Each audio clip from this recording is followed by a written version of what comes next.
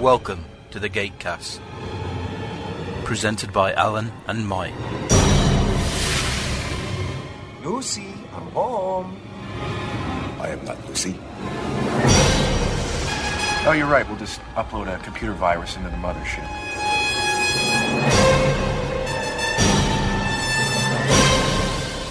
I was going to do my living room like this.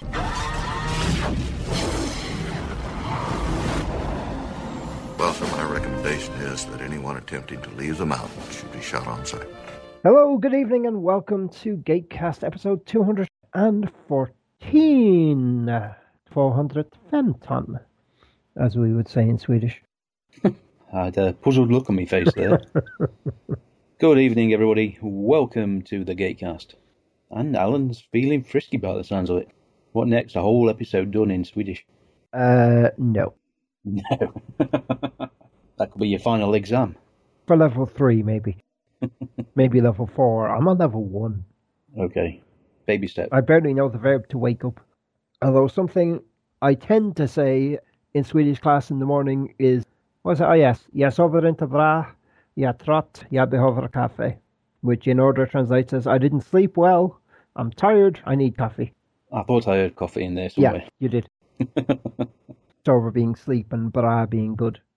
And obviously the inte being the negative qualifier. And what sounds like ja is actually jar, which is jag är. Are features very heavily. It's the verb to be, and you'd be amazed that you pretty much put it in every bloody sentence which contains the word I. Right. Because if you think about it, it's been dropped a lot in the UK. In general English, how often would you say I am? Very rarely. Yeah, but am is implied. Yeah.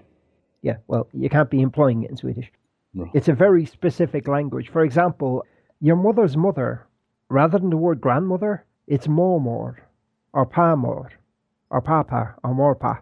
Basically, you can tell with a single word, well, it's technically two words mashed together for brother's wife, or rather mother's brother's wife, that sort of thing. It gets wonderfully specific about relatives. It's a nicely logically constructed language. And I discovered how simple it is to pair my computer with the PS3 from a YouTube perspective. Because frankly, the search YouTube app on the PS3 is very good in every way but one. And that's the search, which is crap. Because you literally have to scroll back and forth through the letters. That's a pain in the proverbial. I take it you haven't seen the Lost Girl finale yet, otherwise you'd be pestering me about it. No, I've been watching pretty much nothing but The West Wing. I'm almost done with season 2. Only 5 more to go. Hey, I managed almost 2 seasons in a week. Well, like you say, you're not exactly doing much, are you? No. Well, yeah, I am. I tried to go for at least 2 hours of Ingress play a day, which covers about maybe 4 miles or so. I've got meetings for this, I've got revision. We have a major presentation on the 6th. I think my courses are going to start kicking off the week after next. Yeah. So then suddenly what time I have. And I had laundry as well. Laundry takes 2 hours. Although there was a woman on Saturday. Yeah, she put in about the equivalent of a quarter load for an hour. And bear in mind, this isn't your standard domestic dryer. This is like laundrette size. It's a big industrial thing. It'd probably take about 30 pounds of laundry. So it was well done then. Because she put it on and then she fucked off. So I was like, right, if you're going to do that. So I waited about 20 minutes and then I checked it and it seemed mostly dry. So I took it out. I put mine in for 20 minutes. I took mine out because it was dry after that. And then I put hers back in and set it to 15 minutes. Since she didn't come back, as far as she was concerned, the clothes had never left the dryer. Sneaky. It saves hassle. Turns out on the bright side, I met the woman that we were trying to rent the large room off, ideally for free, for the Pratchett event we're organising in August. And it turns out that because the place isn't open, although they do want to charge us $350, we get the entire building. Yeah. Stairs, downstairs, bar area, auditorium with stage, lunch and food, restaurant area, another area that we can set up games in, cloakroom, the whole lot. We will have to pretty much staff it ourselves, but if it comes to it, I'll pay the $350 myself and I'll stand outside with a second collecting tin. We shouldn't just settle for a corner of a pub somewhere. We should make this event the best event we can. Yep, you always reach for the sky. This is the Emperor. You're listening to the Sci-Fi Diner podcast. Come, grab a table, pull up a chair at the Sci-Fi Diner, where the food is always hot and your hosts are, well, out of this world. Sample some geeky trivia. You, our listeners, need to tell us what Star Trek series did Tony Amendola guest star in? Dine with celebrity guests. Hi, this is LeVar Burton from Roots, Star Trek The Next Generation. This is Laurie Holden from The Walking Dead. And rub shoulders with the locals. This is Floyd in Aurora, Colorado. Hi, this is Rick from Montana. And get it to go with the Sci-Fi 5 and 5. Top 5 movies once seen cannot be unseen. All served up at sci-fi-dinerpodcast.com. Serving up science fiction from here to the end of the universe. I watched that Mega Shark versus Mecha Shark on the weekend. You know, I looked at it and I thought, Mike can enjoy this. Chris Judge, he's a lot smaller than he was when he finished playing Tilk. Really? Oh, yeah. Still proportion, like, you know, he's no wave, but not the hunk of muscle he used to be. Well, he's well into his 40s now, isn't he? I'd imagine he's probably older than that. Yeah, well, it's hard to maintain that kind of look. I mean, once you pass 40, you got to work twice as hard for half the result. Especially when people aren't paying you to do it. Yeah, fun movie. Out and out B movie. Where can you go wrong with a giant, prehistoric, huge shark being taken on by a robotic shark by the US Navy? I'm not sure where to start with that. With wheels. With wheels. Oh, I was speechless. I'm not kidding. This mecha shark got thrown out of Sydney Harbour, landed on this building. I thought, oh, well, that's it then. And then all of a sudden, amphibious mode. Some tracks came out and started rolling around the streets. Killing himself. There's Chris's character on a motorbike. Oh, great fun. I think you'd enjoy that awful movie I had to watch on Friday evening. Which was? 12.01. Oh, yeah, you mentioned it, and I said I'd never heard of it. I'm really not surprised, but I watched it. I was just looking at it thinking, this is terrible. This is really, really, really, really bad. I think Mike might enjoy it. Yeah. The premise rings a bell. I'm looking at that IMDb page. It doesn't... Does it even score above 3.5? Yes, 6.9. What? From 2,819 users. So, God. You've just got too high standard, Alan. Too high. I have a standard. I have some standards. I watch bad science fiction. I watch good science fiction. But it's gotten to the point now that when I'm eating breakfast and I'm sitting at my little pull-out breakfast bar thing, I've got the tablet open. Rather than reading a book, I'll watch 10 minutes of The West Wing. Yeah. Couldn't just sit down and watch 10 minutes of a TV episode, though. I can read a chapter of a book, but not actually TV. Well, it's the joy of Netflix. I can watch 10 minutes of it on my tablet, and then I can go to the PS3 when I have more time and continue. Oh, it's not the practicality of it. It's just I wouldn't want to take my TV in those small bites. Yeah, I'm used to it. And then when I walk, I'm not listening to audiobooks at the minute. Brad has tweeted, I haven't rewatched those latter season 9 episodes that much. Can't wait to revisit them. Have a great record, guys. Will do. Anyway, shall we commence? Yep, the video's all set to go. Yes, 0, 0, 0, 0. 3, 2, 1, clicky. And that doesn't look like Earth. No. Even a futuristic Canada. You know, I saw this small bit at the start where I was trying to establish if it was SG-1 or SG-A. Yeah. And I didn't actually recognise Cameroon in this filming style.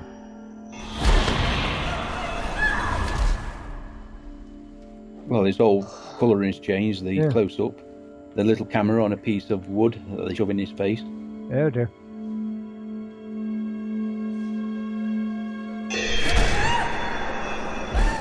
Yeah, so you think, is it Stargate? This is a bit different. Yeah, CSI SG-1. Yeah. Isn't it always the case when you wake up after murdering somebody, the police barge in at the most inconvenient time? What the hell's going on? Colonel Mitchell. Yeah. What happened? They have zip tie handcuffs? Alien zip ties. Yeah. That was the first technology we sold them. We regret it ever since.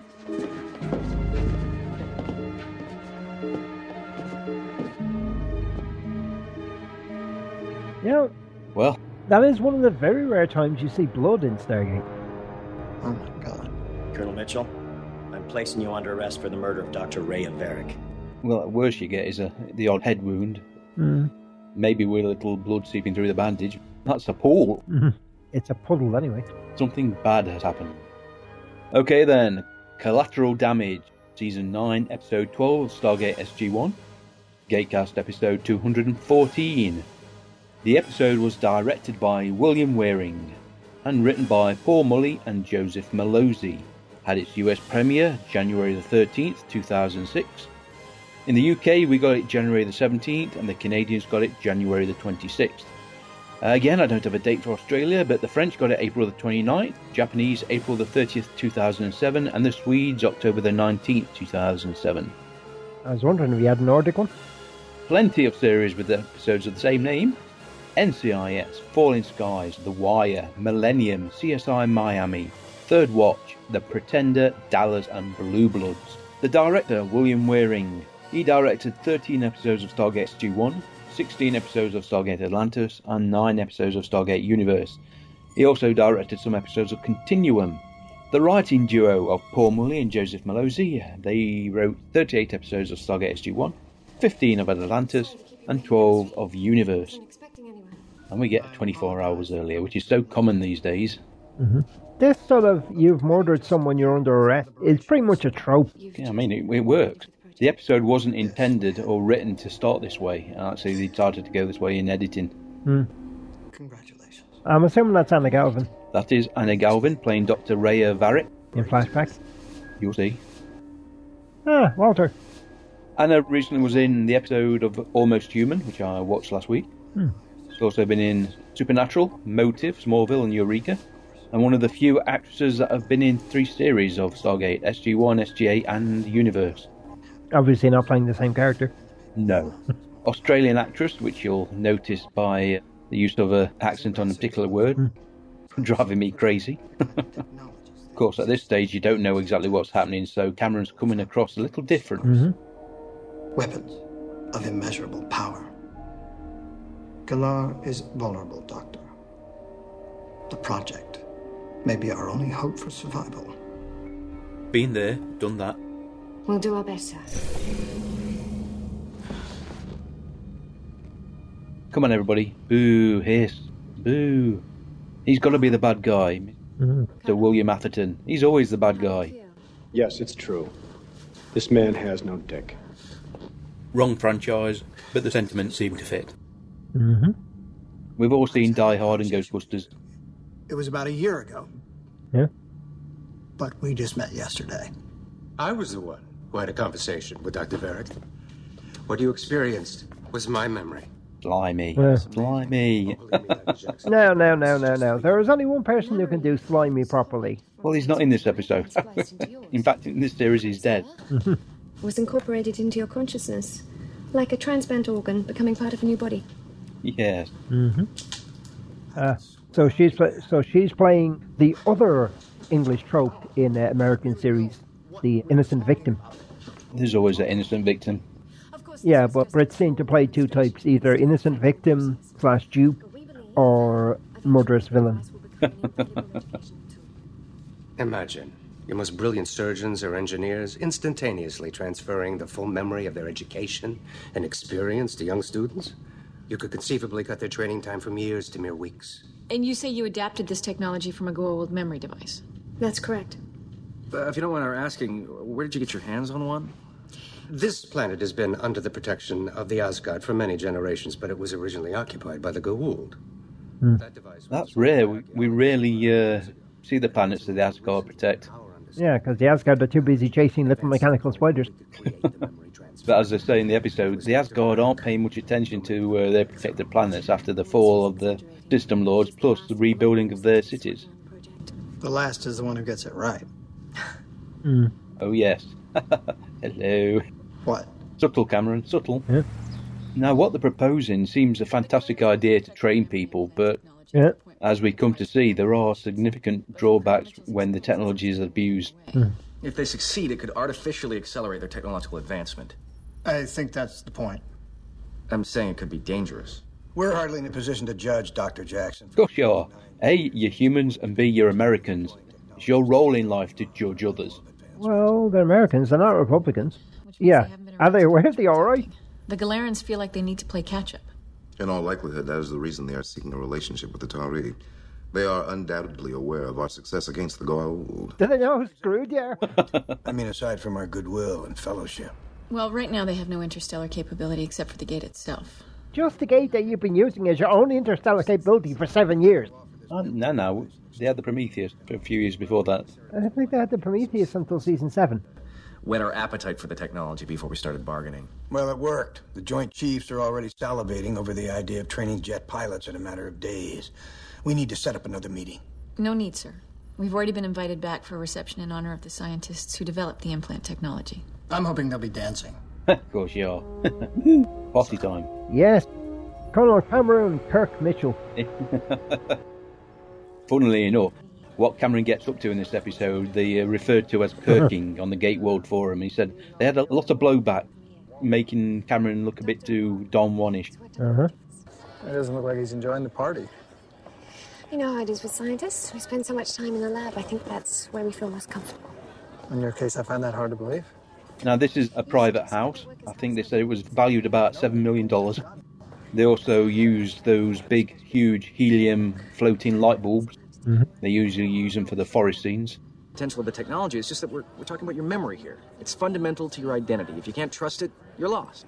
Your memory is already less objective than you think it is, Dr. Jackson. Well, he's got a point. I mean, just ask any cop who's had to take eyewitness testimony. Yeah, but there's a difference between getting a license plate number wrong and not knowing if the 4 years you spent in college ever actually happened. Yes, but that would never be the case, because everyone receiving the treatment would be aware of what they were getting. So long as the technology is not abused. Well, that's a risk with all new technologies. Easily said by one who has not been the victim of such abuse. Oh. Yes, personal experience there. Yes. Dr. Morell. Rhea? Yes, Warren Kimmel playing Dr. Morell. He's been in The Collector, Supernatural, Masters of Horror. It's one of the advantages when you have the commentary done by William Waring and Peter West, who both in the time worked in director of photography and camera work. They know the technical side of this sort of stuff. I don't think diplomacy is my thing. Oh, that's what you're doing. What? Nothing. Oh, Daniel. Daniel, how many women have you seduced on how many worlds? And how many after the last one you seduced has dead? You would have thought, since this was a kind of an official gathering, they wouldn't have worn the... Mm-hmm. They'd have dressed up a bit. Trouble in Paradise. Mm-hmm. You moved up the test schedule, and you selected a group of volunteers. When did this happen? We've been very impressed with your progress. We thought it was time. She's not British, she's Australian. She is Australian, yes. You should take this as a compliment. I notice all the test subjects are military officers. How should I take that? This is still a classified operation. You gave me your personal assurance this project would remain under civilian control. That's it. That's the word. Yeah. Project. every time she says it, and she says it a lot. You're overreacting, and in any case, this is hardly the place to discuss it. This conversation isn't over. Oh, this is a party. It's a party. He's going to offer his shoulder to cry on. Freya, wait up. What was all that about? I should have seen this coming. They're going to take the project away from me. Project? Yes. Which means they no longer need me.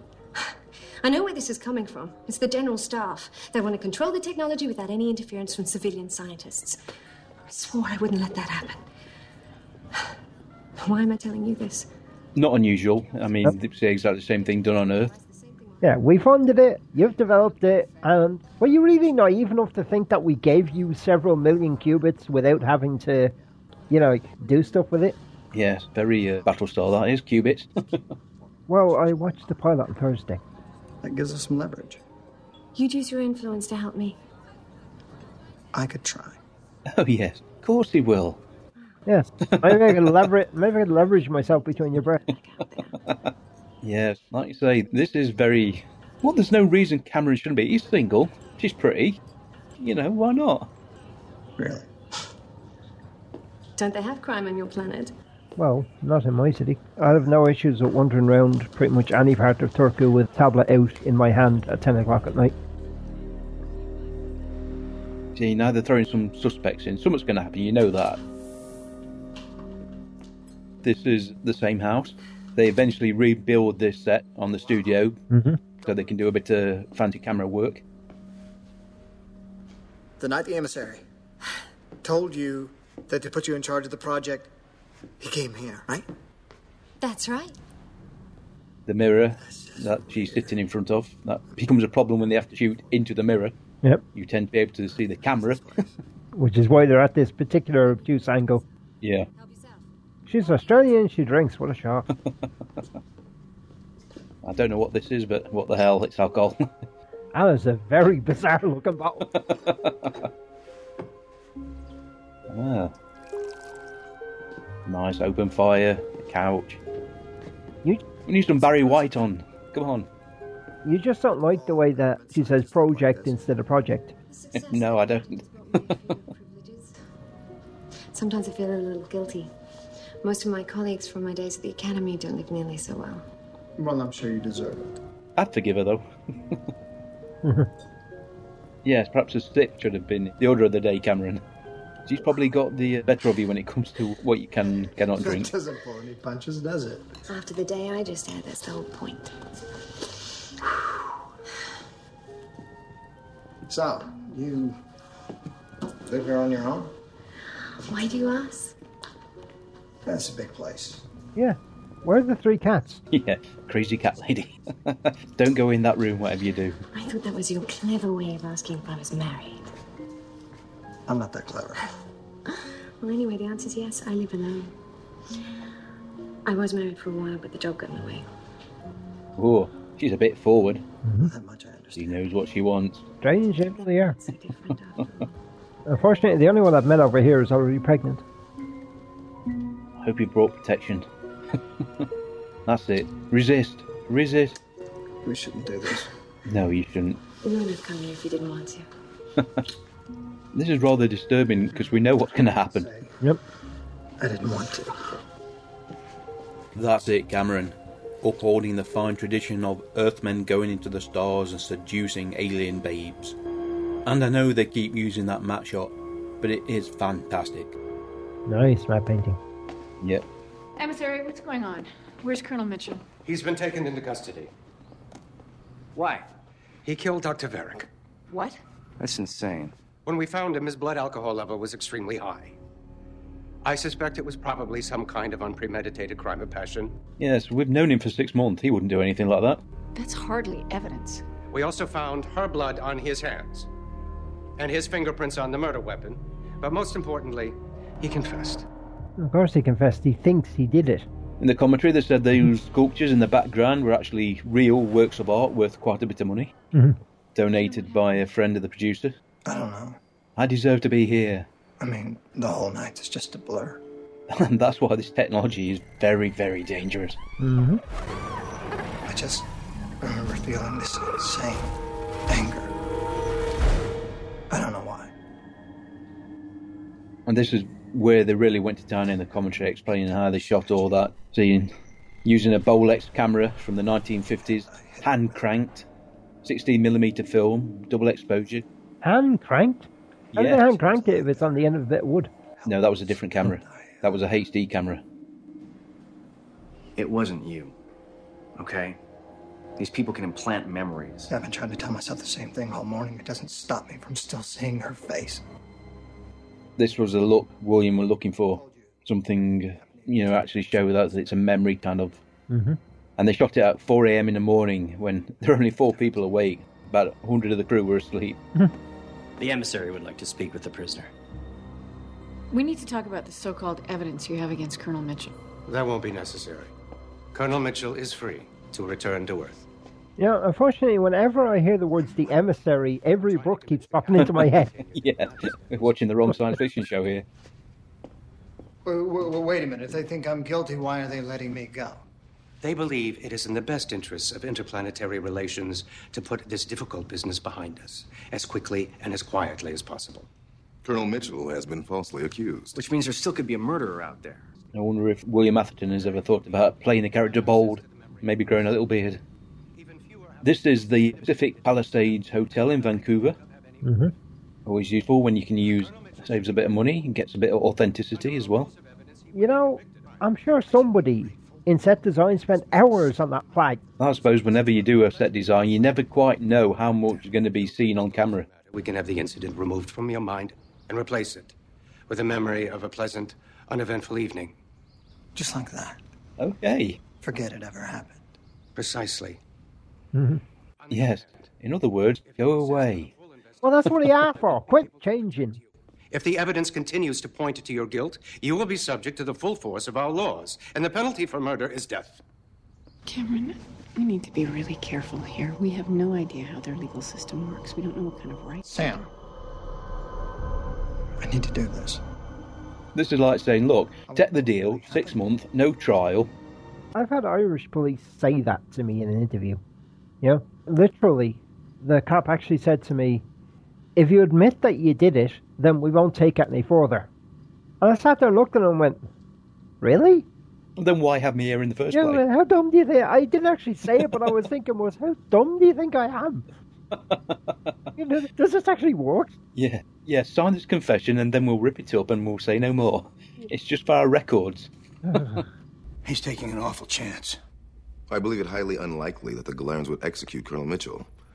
It would severely hinder the possibility of future relations with the Tari. Sir, I've already spoken to Dr. Morell. Yeah, one more confession and I get a free tin of biscuits.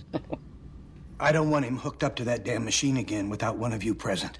I'll be observing the analysis. In the meantime, Teal'c and Daniel have been granted access to all the material relevant to the investigation.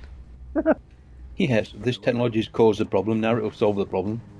Seriously, I know you're clever. How can you understand that level of technology? You know, this would be an excuse to bring in the Tok'ra, because they assume it's based on the Gould memory technology.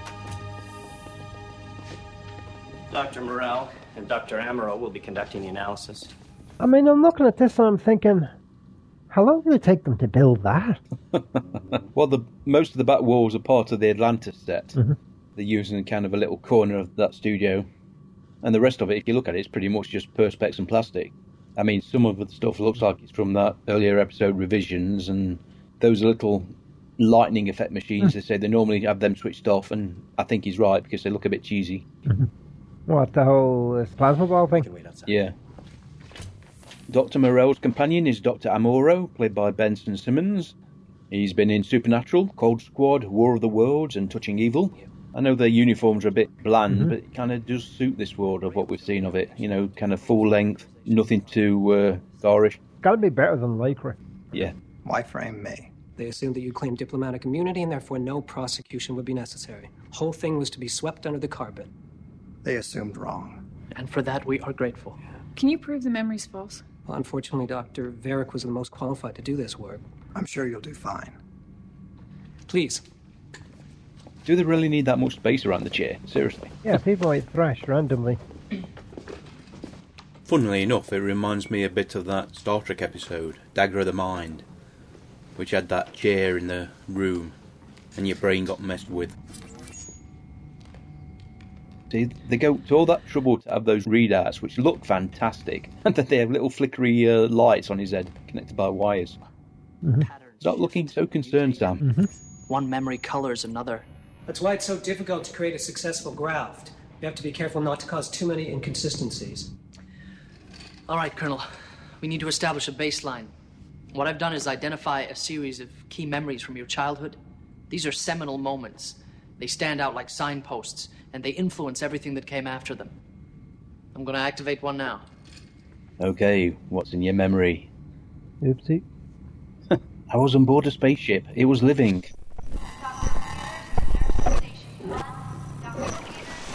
You all right? Yeah, it's just weird. What are you seeing?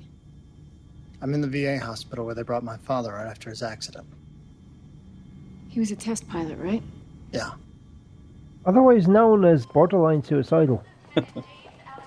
Oh, am I? Is that CG or did they actually get an amputee? That is CG. Yeah. Young Mitchell is played by Max Sherin. I only see one credit, so he probably had enough of this and went and did something else. Mm-hmm. Or he's the son of one of the crew. It's the first time I saw him after the crash. It scared the hell out of me to see him like that. Somehow he made it seem that everything was going to be okay. It was nice though, you know, obviously the father looking at the son wondering how he'll react, and then the son just doesn't see the missing legs, just sees his dad okay, and smiles. You're pretty much sure everything's going to be alright. We're watching the launch of the first space shuttle. I can't be much more than 10 years old. Go, baby, go! What do you think of that, Cam? Space planes. I tell you what, if they can pull that off, the least I can do is walk again, right? Frank Mitchell is played by Ian Robinson, Canadian actor. He's been in Fringe, Supernatural, Psych, X-Files, Millennium, a very long career in TV. Mm-hmm. Ends up being in 3 episodes of Stargate SG-1, 2 as Frank Mitchell, and 1 as a security guard. We'll need to run through your memories of the murder. We may have to do it several times. Should we now? Yes. Great. Oh dear. Teal'c, Dr. Jackson, what can I do for you? We've got a problem. This data file was supposed to contain all materials relevant to the murder investigation, but large sections of Dr. Varick's personal records have been deleted. Well, she was involved in a number of our most top-secret projects. The deletions were made in the interest of national security, but I'm sure there's nothing in the missing material that has any bearing on the investigation. How are we to be certain? Because I'm telling you. It's a big USB stick. Yes. I'm sure there's nothing there relevant. You can take my word for it. And I'm trustworthy. Go on, ask me. Are you trustworthy? Yes, I am. There you go.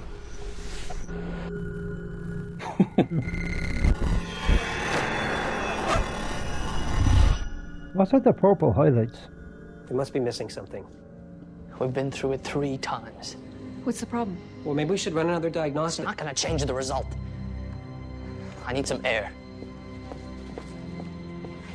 So far, we can't find any evidence that the memory is false. According to these results, Colonel Mitchell really did murder Dr. Varick. When the episode was written, they read it, they could see this is something different, something new, something that Stargate doesn't normally do. No, I'd imagine not. If it was truly interesting, they'd have made it a 2-parter in the mid-season break. Dr. Morell, you have to continue with the analysis. Please. You know he didn't do this. That's not what the machine says. We shagged. I know Dr. Varick was your friend. She was more than that, Colonel. Oh. You're right. She was my wife. So when he came up to her at the party then, a little jealousy? We've been separated for 2 years. Guess I was still hoping there might be I can't help you. Because I'm the one that did it. No, I don't remember which one of them did it. So don't ruin on me. Yes. Walter. Sir, Dr. Lamb's in surgery, but she wanted you to see this right away. It's the results of the analysis of Colonel Mitchell's blood sample. Anything useful? He's memorized this. Which means what? Troponins were negative, but the CK and the myoglobins were up. No, wait. You're just reciting it, Walter. You ain't got a clue what it means. Let him read the report. I'm sure the doctors highlighted the relevant sections. Sir, whatever it was, it means that when the sample was taken, Colonel Mitchell had been recently either stunned or rendered unconscious by some kind of electrical charge. Like a Zat gun? Yes, sir, or some such similar You see? That's all you had to say. Oh. Oh. Unfortunately. Dismissed on this. Just go away, Walter. This is too painful. Yes, you've got Corman and, privates to do this. Wow, on Earth you have to prove guilt. Ooh. I know, we're not on Earth. I'll admit, it's enough to suggest to them that the investigation should continue. But Dr. Morell has expressed reluctance to help you any further. Understandable. Yes. At least let us talk to him. What, Dr. Morell or Colonel Mitchell? Both, I would imagine. She told me she'd been married. She didn't tell me it was you. Would it have made any difference? No. Had you seen her? Very demanding woman. Even if I wanted to help you, there's nothing more I can do. Why not? Well, as you know, we use Colonel Mitchell's own memories to establish a comparative standard, and normally that should have been enough to identify any false readings, but... This isn't looking good, really. There's a question mark, but they can't prove it. The transfer was so expertly done that the ordinary methods of detecting it are useless. What other methods are there? Well, the only way would be to compare what happened the other night with a genuine memory of similar content and emotional resonance. So unless Colonel Mitchell's made a habit of killing innocent people, we're out of options. Well, as it happens. I may have what you need. Oh, dear. You what? Here to explain. Hook me up. No, I don't really remember this episode at all. It's possible I didn't see it. How long do you think it takes for them to scan through somebody's memory, even if they're trying to identify one particular memory? Mm-hmm. What are we looking at? The emotional resonance pattern of this memory is very similar to that of Dr. Varick's murder. Okay then, the camera's zooming out. Expectations building, what are we going to see? What is the secret in Cameron's mind? Mustang Leader, this is Mustang 3. Do we have a confirmation on the target yet? As we saw in The Fourth Horseman, the Air Force loaned them 2 F-16s, so they did all the cockpit work in a real F-16, just moving the camera around to give the effect of motion. Still trying to confirm that the target is in the convoy. AAA, on my 3, braking left. The actual dogfight, of course, is CGI. Ben had a little bit of a problem because every time they put the canopy down, it took about 30 seconds for the temperature to jump to about 120 degrees Fahrenheit. That has always been one of my favourite planes. It's outclassed these days, but it looks fantastic. Very versatile. And supposedly, very easy to fly considering what it's capable of. Yeah, just not particularly great at the old EMP because the whole thing's fly-by-wire. That's pretty much every aircraft these days, unless they're actually going to be protected. Roger that. At the time of filming this episode, there had been friendly fire incident by the Canadian Air Force. Weapon is armed. On the way. Mustang 3, Mustang 3. Oops. What? No. The bomb is away. What the hell's going on, Mustang Leader? We've lost confirmation on the target. You gotta be kidding me. Can you confirm hit? Stand by. Oh. Nice to know the targeting system works. Target is destroyed. Now, why couldn't the bomb hit just in front and the cars drop into the crater? That'd at least been funny. Sorry about that, Captain. And he dropped the bomb. We were relying on local Allied intelligence. Obviously, someone dropped the ball. Colonel Davidson, played by John Treleaven. You may have seen him in Fringe and Smallville and Psych. Don't do this to yourself. Oh dear. That's it. Perfectly okay to kill people if you're attempting to kill them, but not by accident. The effect's same. As far as we know, it was a group of refugees. This wasn't your fault. That's a beautifully lit scene. That doesn't change the fact that I have to live with it for the rest of my life.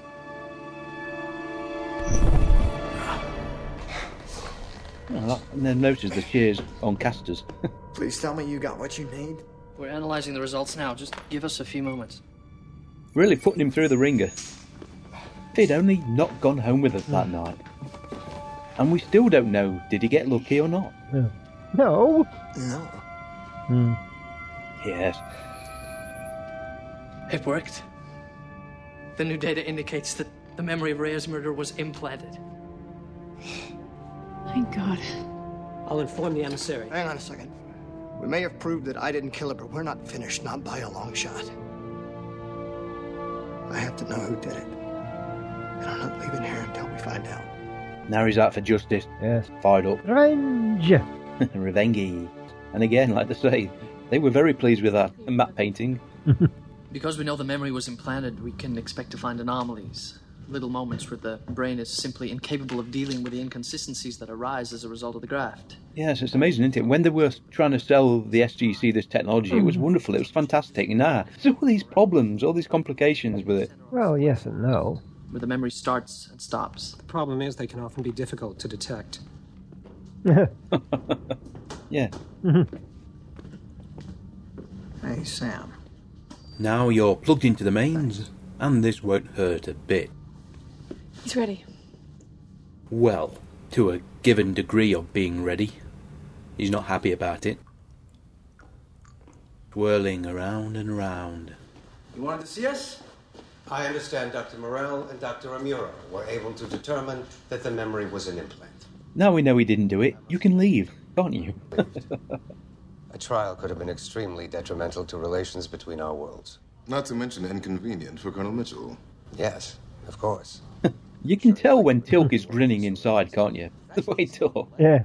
Colonel Mitchell believes that an analysis of the false memory could prove useful in determining the true identity of the murderer. I'm sorry.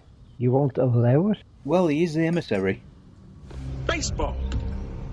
Baseball? What is this? Wrong show. That's what it is. I throw this ball to you. But now it's time they got back to their research. Look, all we're asking for is a little more time. The project is already behind schedule.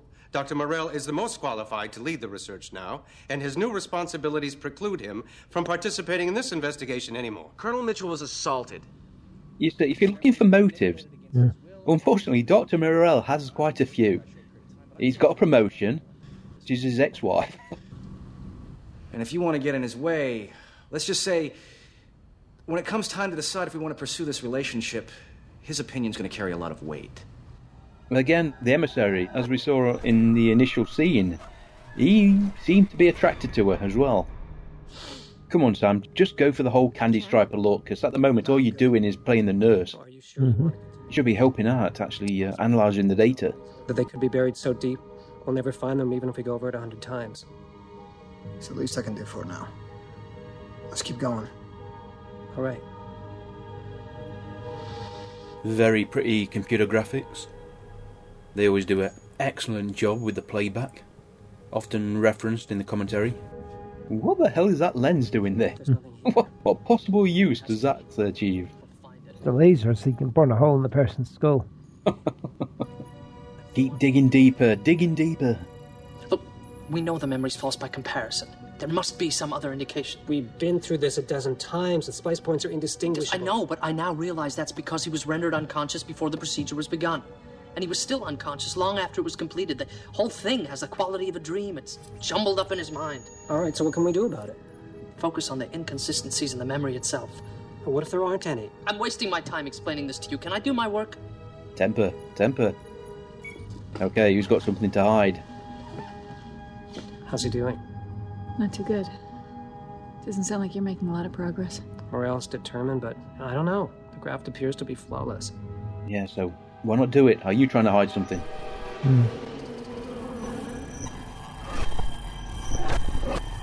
The set on the studio, they took away the mirror. Basically, it's a hole in the wall. I've got something. There. You see it? Yes. What is it? It's what we've been looking for. Colonel Mitchell, can you hear me? Yeah. We've identified a point in the memory where we think there may be an anomaly. I'm going to activate it now. I want you to tell me what you see. William Waring, the director in the commentary, said he always wanted to shoot a scene like that. I'm in the house. I'm walking down the hallway.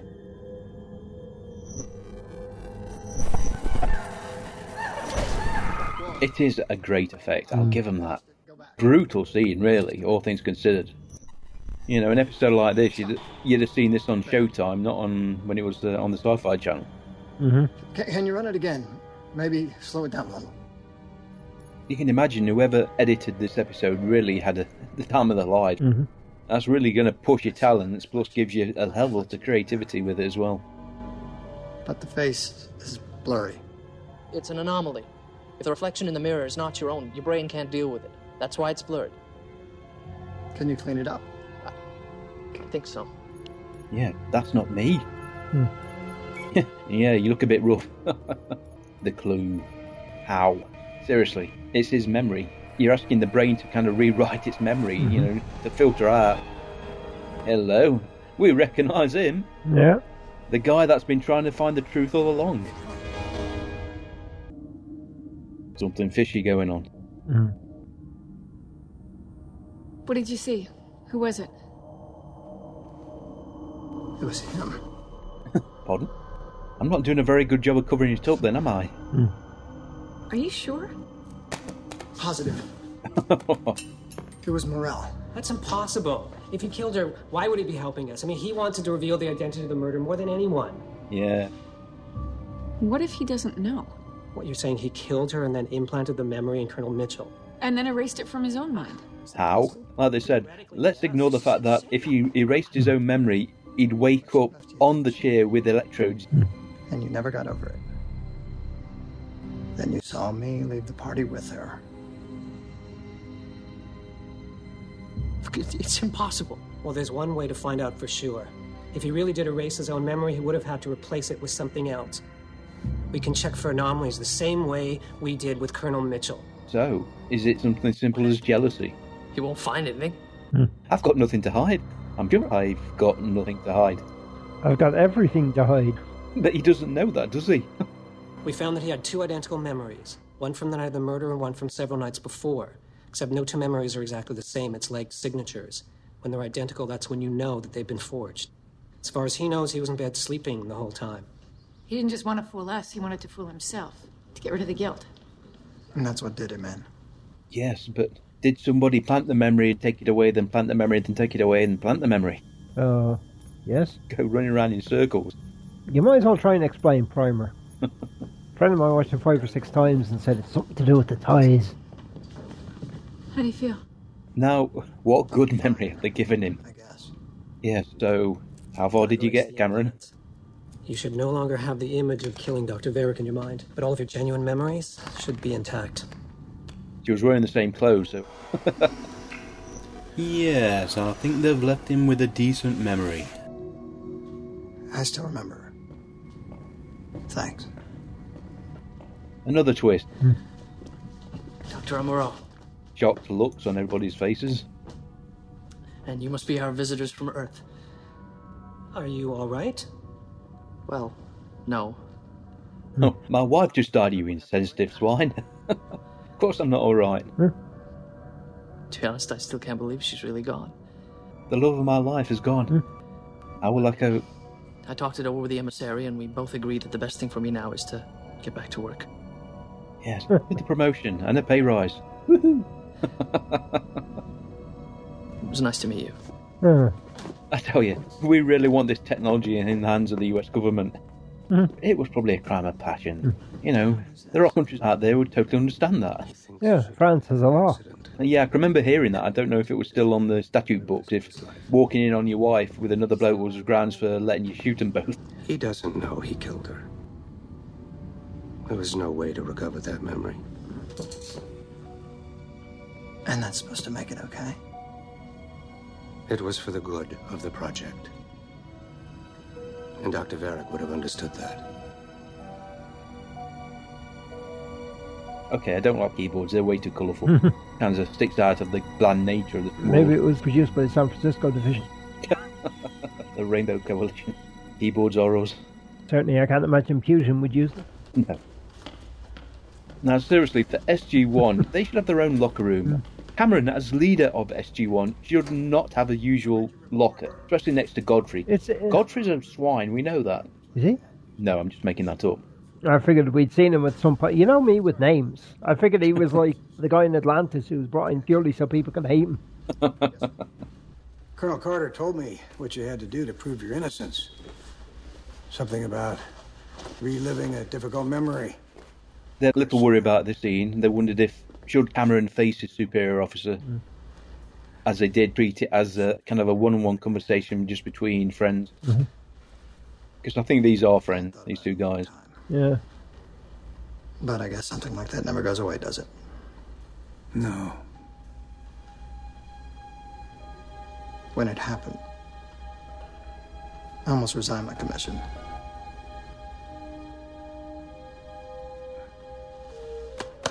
I'm glad you didn't.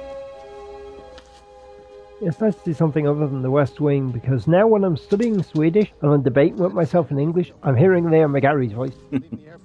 Now, look the little girl in the background. That is Michael Shanks' daughter. Really? Tatiana. You know, when you were married to Bacteria, who played Charé, that is the product of their marriage. Fly the New York DC shuttle 5 times a day? Mow the lawn on Sundays? That doesn't sound too bad. Yeah, well, for someone else, maybe, but not for you. It'd been easier if you'd grown up to be more like your mother.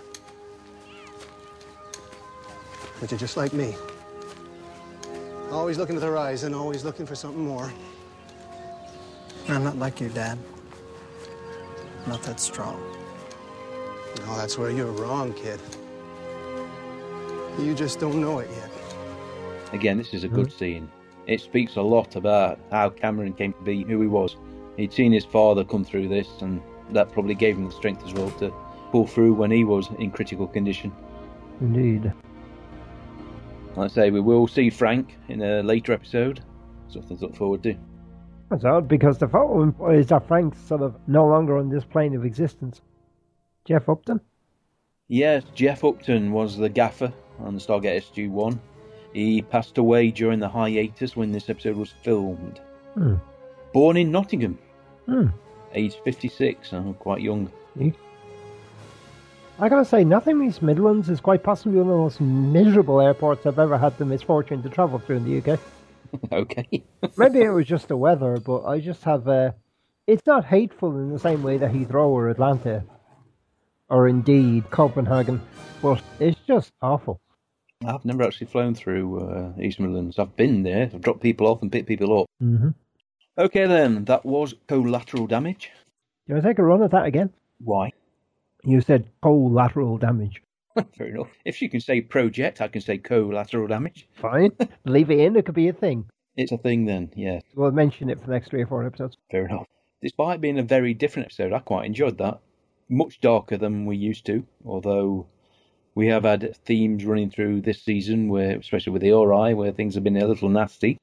I think the one-on-one violence, the crime of passion, or maybe just, well, all sorts, and, exact motivation were never actually made clear, but I think this is where you see the beginnings of the producers and the writers looking for, maybe trying something different, looking to try something not quite so family-friendly. Thing is, it explores quite complex psychological themes. I mean, we are defined by our memories. It forms the core of our identity, our experiences.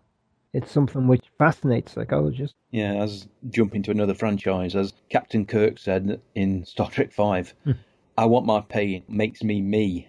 Indeed.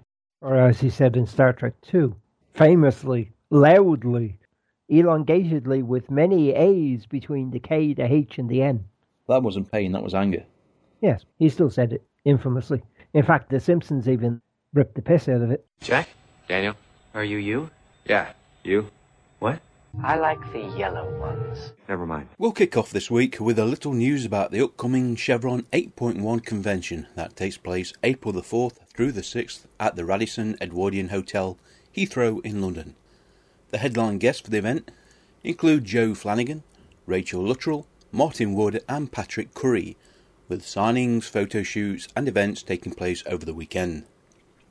On the birthday front, we have a few this week, which include on the 9th, Brenna O'Brien, who played the young Adria in Flesh and Blood. On the 10th, Yi Ji So has his birthday. He has been on the SG-1 episode Absolute Power and the Atlantis episodes Doppelganger and Adrift. The 12th sees the birthday of Rick Worthy, an excellent character actor, who played Katano on the SG-1 episode The Warrior, and has also been on Battlestar and more recently Vampire Diaries. On the 13th, Steve Basic, aka Camulus, celebrates his birth, and Noah Begg shares his special day. Noah played a security officer on SG-1 and Dex on the Atlantis episode Home. Garwin Sanford and Grace Park share the 14th as their birthday. Grace appeared on the SG-1 episode Proving Ground before making her mark on Battlestar and then Hawaii 5-0.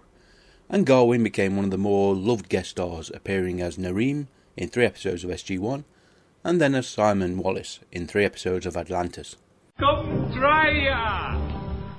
Not that much chatter about last week's episode on Facebook or Google+, but thanks to everyone who shared our links over Twitter, always appreciated. Miles did post on the Facebook Gatecast group. It's too bad this is the last time we see Ford.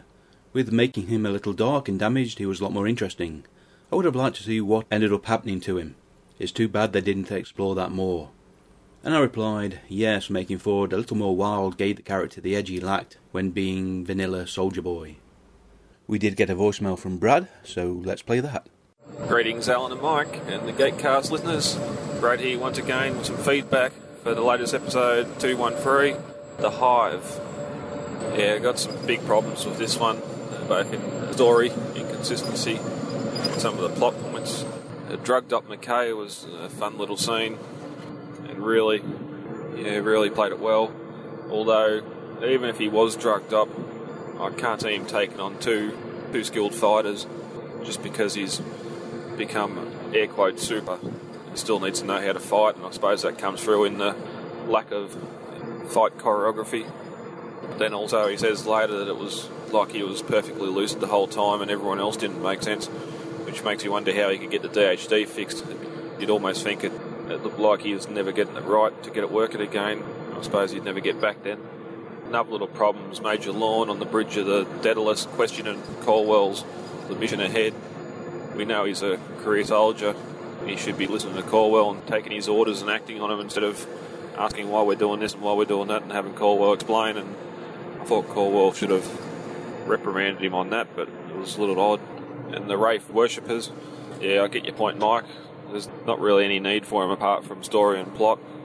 And they do come up later on in the series, so I suppose this be the starting point for that. And I don't really mind the idea, but yeah, again, it doesn't really make sense why they'd have them apart from a ready, willing food source nearby. And the line of dialogue saying that they get a different kind of energy from them when they're actually willing participants to be fed upon might have gone a long way to understanding why they're there. The end space battle, that was good to see. You can certainly see the dollar spent once again. Unfortunately, if the episode didn't have that, it'd nearly be ranked lower than SG-1 Season 8 Evolution. Yeah, Ford's back, but it wasn't really good of a two-parter, in my opinion. And the ending, Shepard parked the Dart off-world because he didn't think it'd fit in the jumper bay. The jumper's a 10-seater craft that can go through the gate. The Dart can go through the gate, so you'd think the Dart would be a little bit smaller than the jumper. Yet it's left on a planet, and spoiler alert, it's never brought up again, ever, in the next 4 seasons, so a little bit of an odd one to just leave something like that sitting there when we can use it to our advantage, but a bit of a lost point there. So yeah, there were some random thoughts on the episode, and I'll be back to talk to you all again later. Bye-bye. As always, Brad outdid himself recording his audio on the move, and with his frequent Herculean efforts to join us on the show, with the time zone differences, etc., he's a god amongst the Gatecast family. Excellent points about Lorne and the worshippers. Maybe Lorne is getting some bad points from serving under John. And perhaps the flavour, if you will, of a willing food source. Yeah, that makes a lot of sense. If, like Brad, you want to get in touch with us, there are plenty of ways. You can visit us at the main website, which is gatecast.co.uk, or email us at gatecastpodcast@gmail.com. We're also on Facebook and Google+. Look for Gatecast, and on Twitter we are at the Gatecast, which is one word. We are carried on iTunes and Stitcher Internet Radio, so reviews and ratings are most welcome on those two platforms. And we'd love to have more guests with us for an episode of SG-1 or Atlantis. A third voice in the mix offers more chance for discussion, and as we've seen, Brad's points about the Hive would have added to the actual podcast episode, although feedback is gold to a podcaster. Right then, let's get back to the show. Come try ya! Next week's episode, Epiphany. I see. Yes, from the title, what's that about? Really? No, that's probably what you were thinking. No, I was thinking I launched theme, but it launched full screen, so I had to exit so I could hang up. Okay, multitasking. You just can't wait, can you? I just want to input the code, just to make sure it works. Look, they want $18.99 for Half-Life 2. If I suddenly discover I can get it for free because I already own it, then this makes me a happier face. Fair enough. Next week's episode, as I said, Epiphany, Stargate Atlantis, in which John Shepard gets marooned on former ancient world and has to deal with maybe ascended beings. Or maybe the evil aspects of the ascended beings as a beast. See, you do remember it. And force them to face their own fears. Yes, that I remember. This one I don't remember at all. It's possible I didn't see it, but that one, yes. Dealing with the mind and one's inner demons, as it were. Yes. Okay then, I hope you join us for that. But until then, I've been Mike. I've been Alan. Take care, everybody, and we'll see you next week. Bye-bye. Bye-bye now. Bye-bye. Bye-bye. You've been listening to The Gatecast, hosted by Alan and Mike. Join us at gatecast.co.uk. Stargate forever.